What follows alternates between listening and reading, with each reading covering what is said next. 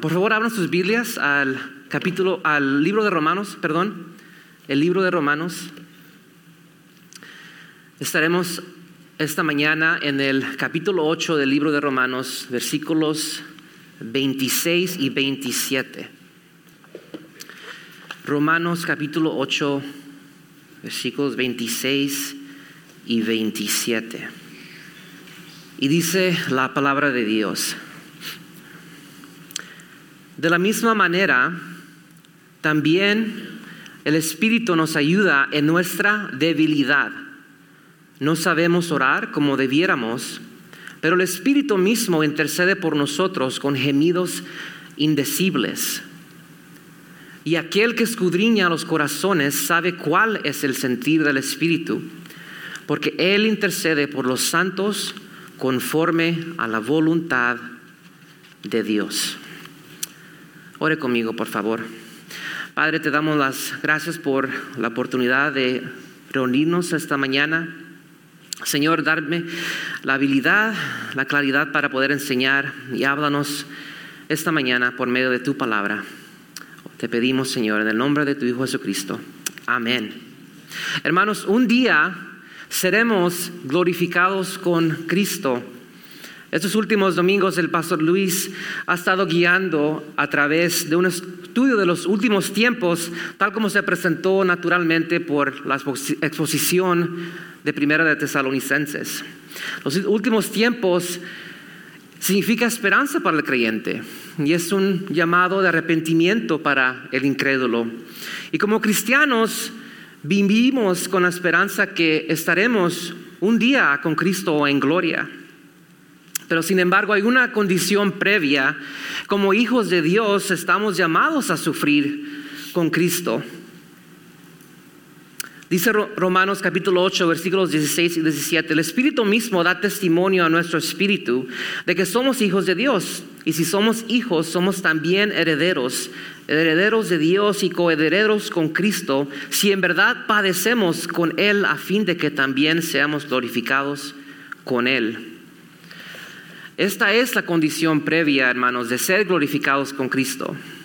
Y eso no significa que podemos añadir a la obra expiatoria de Cristo o a nuestra redención. Dios cargó en Cristo los pecados de su pueblo. Los sufrimientos son prueba de la venidera gloria del creyente, una voluntad, una disposición para seguir a Cristo en el sufrimiento. Es una señal de que usted es un hijo de Dios. 2 Corintios capítulo 4 versículo 17 dice: pues esta aflicción leve y pasajera nos produce un eterno peso de gloria que sobrepasa toda comparación. Sabiendo entonces que el cristiano debe participar en los sufrimientos de Cristo, Dios no nos ha dejado solos. Estamos llamados a crecer en la gracia y el conocimiento de Cristo. ¿Y cómo hacemos eso? Crecemos por los medios que Dios ha designado. Los teólogos llaman a esto los medios de gracia. Dios nos ha dado medios de gracia, medios por cual Él imparte gracia a sus hijos. Un pastor dice: los medios de gracia son los instrumentos señalados por Dios mediante los cuales el Espíritu capacita a los creyentes para recibir a Cristo y los beneficios de la redención. ¿Y cuáles son esos medios de gracia? El principal medio de gracia es su palabra y la predicación de su palabra. Es por eso que nos reunimos en este día del Señor, para escuchar la palabra de Dios y adorarlo a través del estudio de su palabra. Participamos también en el bautismo y en la Santa Cena cuando recordamos lo que Cristo ha hecho por nosotros. Pero la oración es también un medio de gracia. Si queremos crecer en la gracia y ser fortalecidos espiritualmente a través de nuestras debilidades y los sufrimientos, debemos orar. Pero la realidad es que somos débiles. Mientras todavía estamos en esta tierra, en este tiempo que vamos a ser glorificados con Cristo, estaremos rodeados con debilidad. Y esta debilidad se extiende a nuestras oraciones, a nuestra habilidad de poder venir al trono de Dios. Un área de nuestra debilidad es que no conocemos completamente la voluntad de Dios cuando oramos, y mucho menos a veces nos falta la fuerza de venir y a orar. Pero hay esperanza. Dios nos ha dado un consolador, y eso se trata el texto de esta mañana. Nos enseña verdades gloriosas sobre el ministerio de nuestro divino ayudador, que es el Espíritu Santo. Nos enseña acerca de la intercesión del Espíritu Santo. Verdades maravillosas acerca de lo que Él hace en la vida del Hijo de Dios. Y esas verdades espero que nos darán fortaleza en nuestra debilidad y esperanza en la oración, mientras buscamos crecer en la gracia y perseverar en nuestro caminar. Esta mañana este texto lo examinaremos bajo 3 puntos principales que quiero cubrir con ustedes. El primer punto será la debilidad del creyente. En la primera parte del versículo 26 aprenderemos qué hace el Espíritu Santo con nuestra debilidad y cómo el Espíritu Santo viene a ayudar al creyente. El segundo punto es la súplica del Espíritu Santo. En la segunda parte del versículo 26 veremos qué es la intercesión del Espíritu, qué es la súplica de Él. Y en el tercer punto veremos la aprobación del Padre. En el versículo 27 veremos cómo el Padre acepta las peticiones, porque el Espíritu Santo ora según la voluntad de Dios. Nuestro primer punto, la debilidad del creyente. Veamos juntos al versículo 26, hermanos. Y dice: de la misma manera, también el Espíritu nos ayuda en nuestra debilidad. El versículo 26 comienza con unas palabras: de la misma manera. Unas traducciones dicen: y de igual manera. Es importante saber qué significan estas palabras, ya que establece el contexto de estos versículos que estamos estudiando esta mañana. Usar esas palabras, de la misma manera o igualmente, es hacer una comparación con lo que Pablo ha dicho anteriormente. Estamos esta mañana en el capítulo 8 y si puedo resumir la enseñanza del capítulo 8 es esto: es la vida en el Espíritu. Anteriormente, en los versículos 14 y 15, Pablo explica que en el momento de la justificación, los creyentes son adoptados en la familia de Dios y son sellados por el Espíritu Santo. Y luego en los versículos 23 y 24, Pablo declara que tenemos el Espíritu Santo y que esperamos nuestra adopción como hijos. Esperamos la redención de nuestros cuerpos en esperanza.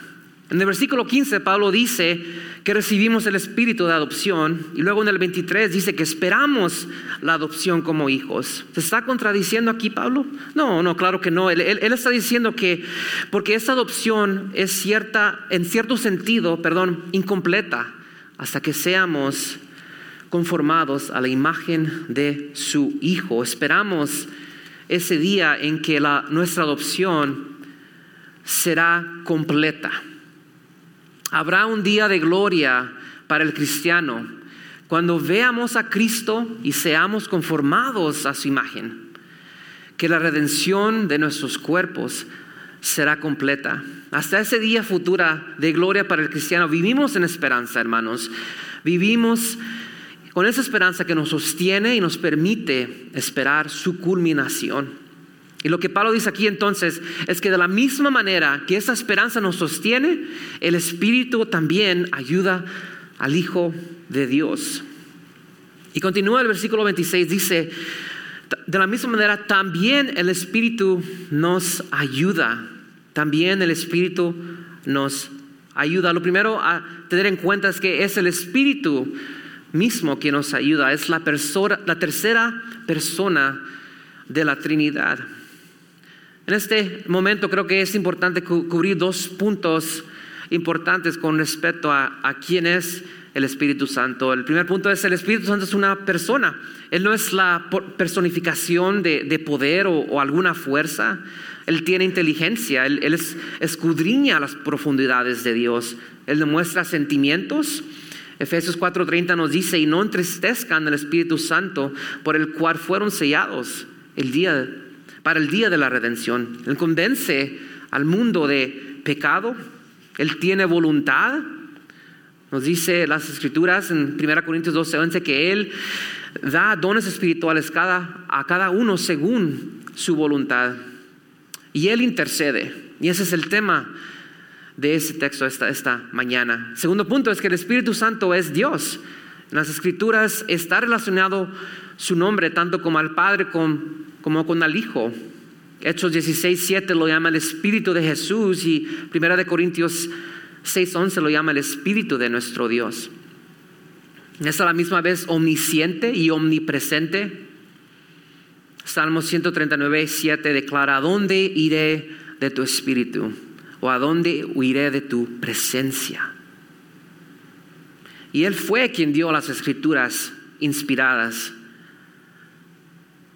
que nos habla a Dios por medio de ellas. Hermanos, el Espíritu Santo es una persona y Él es Dios.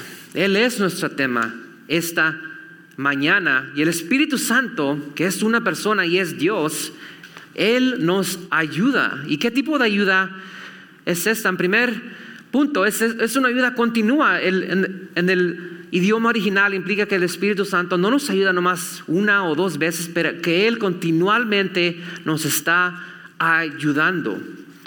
El verbo significa literalmente venir en ayuda de alguien.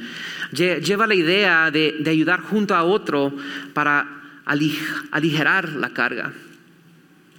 Mi hijo está en esa edad, mi hijo está pequeño, está en esa edad donde me quiere mostrar su fuerza.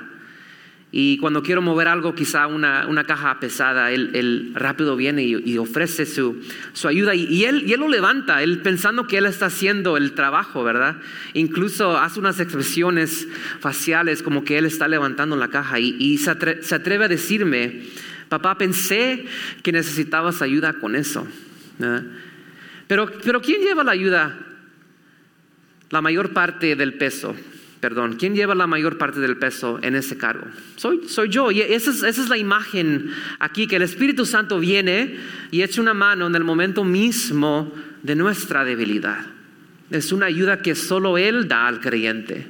Sin embargo, requiere participación de nosotros también. Así como mi hijo participa, pero él tiene una persona más grande que él que viene y que está ayudándolo en ese peso. Es esta clase de ayuda que el Espíritu Santo nos da.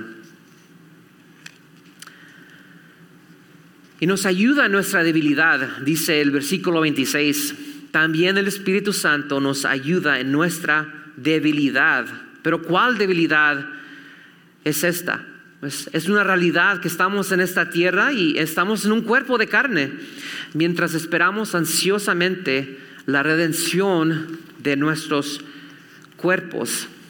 Ese es Pablo, el gigante espiritual, incluyéndose a sí mismo, diciendo nuestra debilidad. No está diciendo tu debilidad, dice nuestra debilidad. Él se está incluyendo en esta debilidad. En 2 Corintios capítulo 12, Pablo relata su lucha con un aguijón en la carne. La Biblia de las Américas dice una espina en la carne. En ese pasaje vemos la debilidad de Pablo y el poder de Dios mostrado. Y dice Pablo: acerca de eso 3 veces he rogado al Señor para que lo quitara de mí. Y Él me ha dicho: te basta mi gracia, pues mi poder se perfecciona en la debilidad. Pablo rogó al Señor 3 veces, se enfrentó a someterse a la voluntad de Dios. Y aparentemente lo que él estaba pidiendo al Señor no era la voluntad de Dios. Y aquí se encuentra una demostración de nuestra limitación a la hora de orar. Pablo mismo necesitaba la ayuda del Espíritu Santo. Mientras oraba y suplicaba a Dios que se llevara el mensajero de Satanás, el Espíritu Santo intercedía por él. Y el Señor le dio la respuesta: te basta mi gracia. No era la respuesta que esperaba Pablo. Entonces sabemos que Dios ha prometido en nuestra debilidad que será enfrentada con su poder cuando venimos a Él a la oración. Sabemos que Él ha prometido que nuestra debilidad será suplida por su gracia.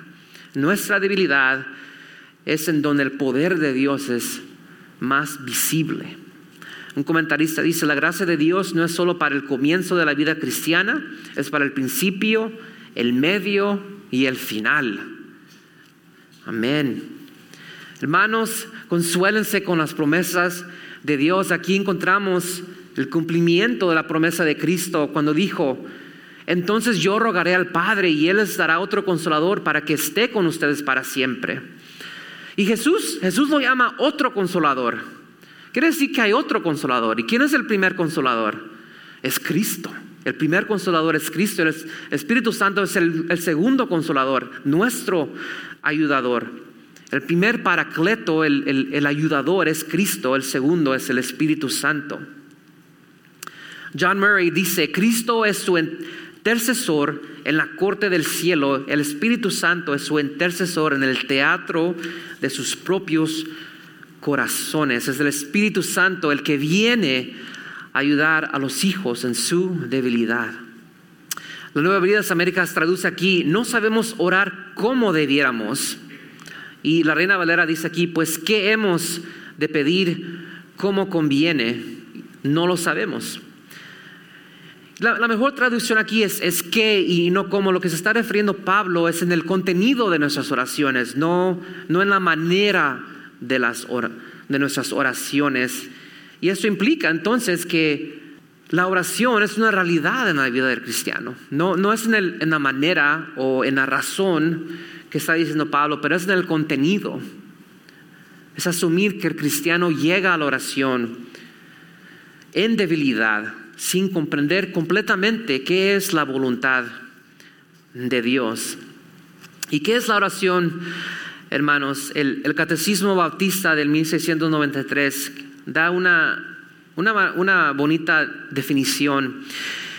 Y dice: la oración es una ofrenda de nuestros deseos a Dios con asistencia del Espíritu Santo de Cristo, por cosas agradables a su voluntad en el nombre de Cristo, creyendo con la confesión de nuestros pecados y el reconocimiento agradecido de sus misericordias. Entonces la oración es una ofrenda de nuestros deseos a Dios acuerdo a su voluntad.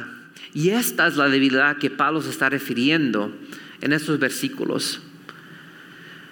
En estos versículos vemos una comparación entre nosotros y el Espíritu Santo. El versículo 26 nos dice que el creyente no sabe completamente la voluntad de Dios cuando venimos a orar. Y el versículo 27 declara que el Espíritu intercede conforme a la voluntad de Dios. Simplemente no podemos asumir que lo que estamos pidiendo en oración se alinea con su perfecta voluntad. Pero recordemos, hermano, que el Espíritu Santo viene en nuestra debilidad. Y ahora bien, ¿significa esto que el creyente no debe esforzarse a conocer la voluntad de Dios?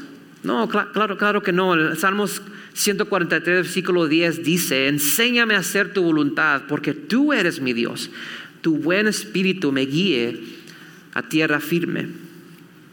El Espíritu Santo nos ayuda cuando no sabemos por qué orar, cuando no podemos articular la voluntad de Dios en nuestras oraciones. El Espíritu Santo llena esa deficiencia con su ayuda. Entonces hemos visto en la primera parte del versículo 26 la debilidad del creyente en la oración. No tenemos una comprensión completa de la voluntad de Dios cuando oramos.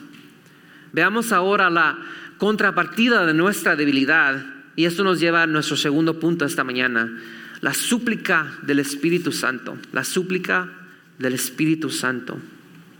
Leamos versículo 26.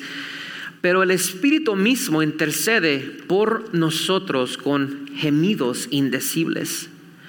Vemos aquí ahora un contraste de nuestra debilidad manifestada en la oración, y ese contraste es la intercesión del Espíritu Santo. Nuestro texto esta mañana pone un énfasis en el Espíritu Santo. Es el mismo Espíritu Santo quien intercede. No es la Virgen María que está orando por los hijos de Dios, no son ángeles que están intercediendo por los hijos de Dios, no es cualquier persona muerta que está intercediendo por los hijos de Dios, es el mismo Espíritu Santo que intercede.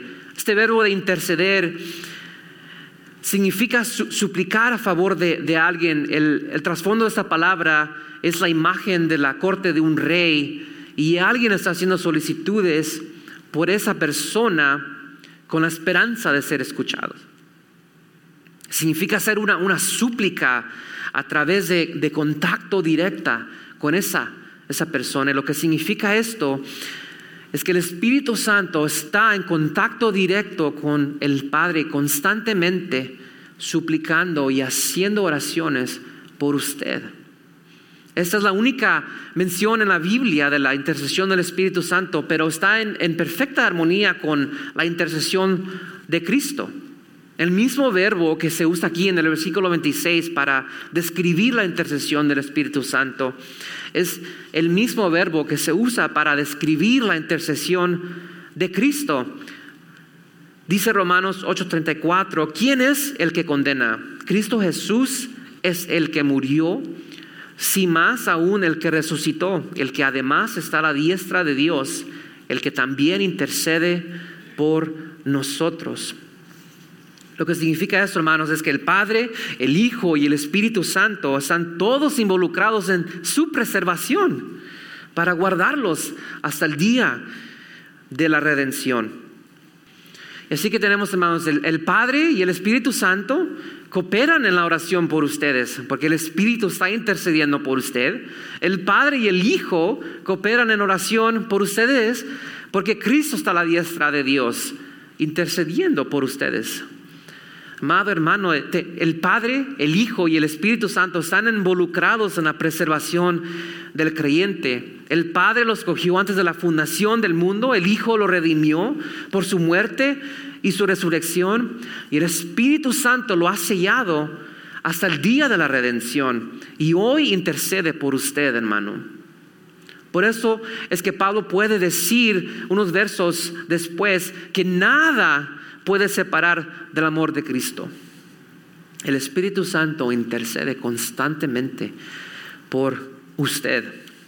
¿Y cómo intercede el Espíritu Santo? Leamos versículo 26, dice que Él intercede con gemidos indecibles. Creo que es importante explicar qué son estos gemidos indecibles, ya que hay muchas opiniones en qué son estos gemidos. En primer lugar, estos gemidos son una expresión de gran preocupación por parte de la persona que los hace. Una de las opiniones es que son gemidos que no se pueden expresar en lenguaje humano, que no son audibles, que son audibles, pero que no se pueden articular. Entonces ellos concluyen que esos gemidos es el hablar en lenguas, es un lenguaje inspirado por el Espíritu. Sin embargo, el significado de la palabra griega que se traduce aquí, gemidos indecibles, significa no expresado o sin palabras. Son gemidos que son inexpresables. En el idioma original quiere decir que son gemidos sin habla, es decir, que no se vocalizan estos gemidos. Se deben entender como el lenguaje de oración del Espíritu Santo, no como un lenguaje de oración del creyente. Nuestro texto esta mañana señala que la intercesión es una acción del Espíritu Santo. Se está refiriendo al Espíritu Santo, no al creyente. Y como prueba adicional de esto, esos versículos sobre la intercesión del Espíritu se refieren a verdades con respecto a todos los creyentes. Y en el Nuevo Testamento el hablar en lenguas no es para todos. Simplemente este no es un lenguaje de oración especial en cual el creyente se expresiona. Es el hermoso ministerio del Espíritu Santo que no depende en la capacidad humana. Y no estamos agradecidos por eso, hermanos, que la intercesión del Espíritu Santo no depende en nuestras oraciones. No somos simplemente conscientes de este tipo de ayuda. Esta intercesión está más allá de la observación humana. Sin embargo, debemos saber, basados en este texto, que la intercesión continúa en la vida del Hijo de Dios. El Espíritu Santo se encuentra con nuestra debilidad e incapacidad para conocer la voluntad de Dios, y Él viene y intercede y ora de acuerdo con la voluntad del Padre. En nuestra debilidad, cuando necesitamos fuerza y no sabemos qué orar, o por cosas que no son de beneficio divino para nosotros, podemos estar seguros, hermanos, que el Espíritu Santo viene en nuestra ayuda y Él intercede por intercesión que está en perfecta armonía con la voluntad de Dios. Y eso nos lleva al tercer punto de esta mañana, la aprobación del Padre. Veamos juntos versículo 27. Y dice: y aquel que escudriña los corazones sabe cuál es el sentir del Espíritu, porque Él intercede por los santos conforme a la voluntad de Dios. Esa palabra escudriñar, la acción aquí significa un esfuerzo completo para buscar, para investigar. Y se refiere nada menos que a Dios el Padre. Es el Dios omnisciente, el Dios que sabe todas las cosas, que escudriña las profundidades del corazón humano. Y Dios Padre sabe cuál es la mente del Espíritu Santo. Aprendimos que el Espíritu Santo es una persona, que Él tiene pensamientos, Él tiene intenciones. Y en este contexto, esas intenciones se refiere a la intercesión del Espíritu Santo, que Dios conoce las oraciones del Espíritu Santo. ¿Y por qué Pablo puede decir que el Padre sabe cuáles son las intenciones del Espíritu? Nos da la respuesta aquí en la segunda parte del versículo 27. Dice: porque Él intercede por los santos conforme a la voluntad de Dios. Y al mismo tiempo sabemos que el Espíritu de Dios busca y conoce las profundidades de Dios. Aquí vemos la maravillosa verdad, hermanos, de que Dios contesta las oraciones del Espíritu. ¿Y por qué? Porque el Espíritu Santo es coigual y coeterno con el Padre y el Hijo. Dios conoce la mente del Espíritu, porque la intercesión del Espíritu está de acuerdo a su voluntad. Lo que eso significa es que la intercesión del Espíritu es eficaz, hermano, porque hay una perfecta unidad entre Dios y las intenciones, entre la mente del Espíritu Santo. Y hermano, esto nos debe dar a mañana mucho ánimo, el saber que la voluntad de Dios de nuestras vidas no puede ser frustrado, a pesar de nuestra debilidad o nuestra incapacidad para discernir perfectamente por qué necesitamos orar. La voluntad de Dios se cumple en nuestras vidas porque el Espíritu que mora en nosotros intercede con oraciones que son aprobadas y son contestadas por Dios el Padre. Y es por eso que Pablo puede decir en los siguientes versículos: y sabemos que para los que aman a Dios todas las cosas cooperan para bien. Esto es, para los que son llamados conforme a su propósito. El Espíritu Santo garantizará que aquellos a quienes conocen a Dios y quien Dios conoció y predestinó serán llevados hasta su glorificación.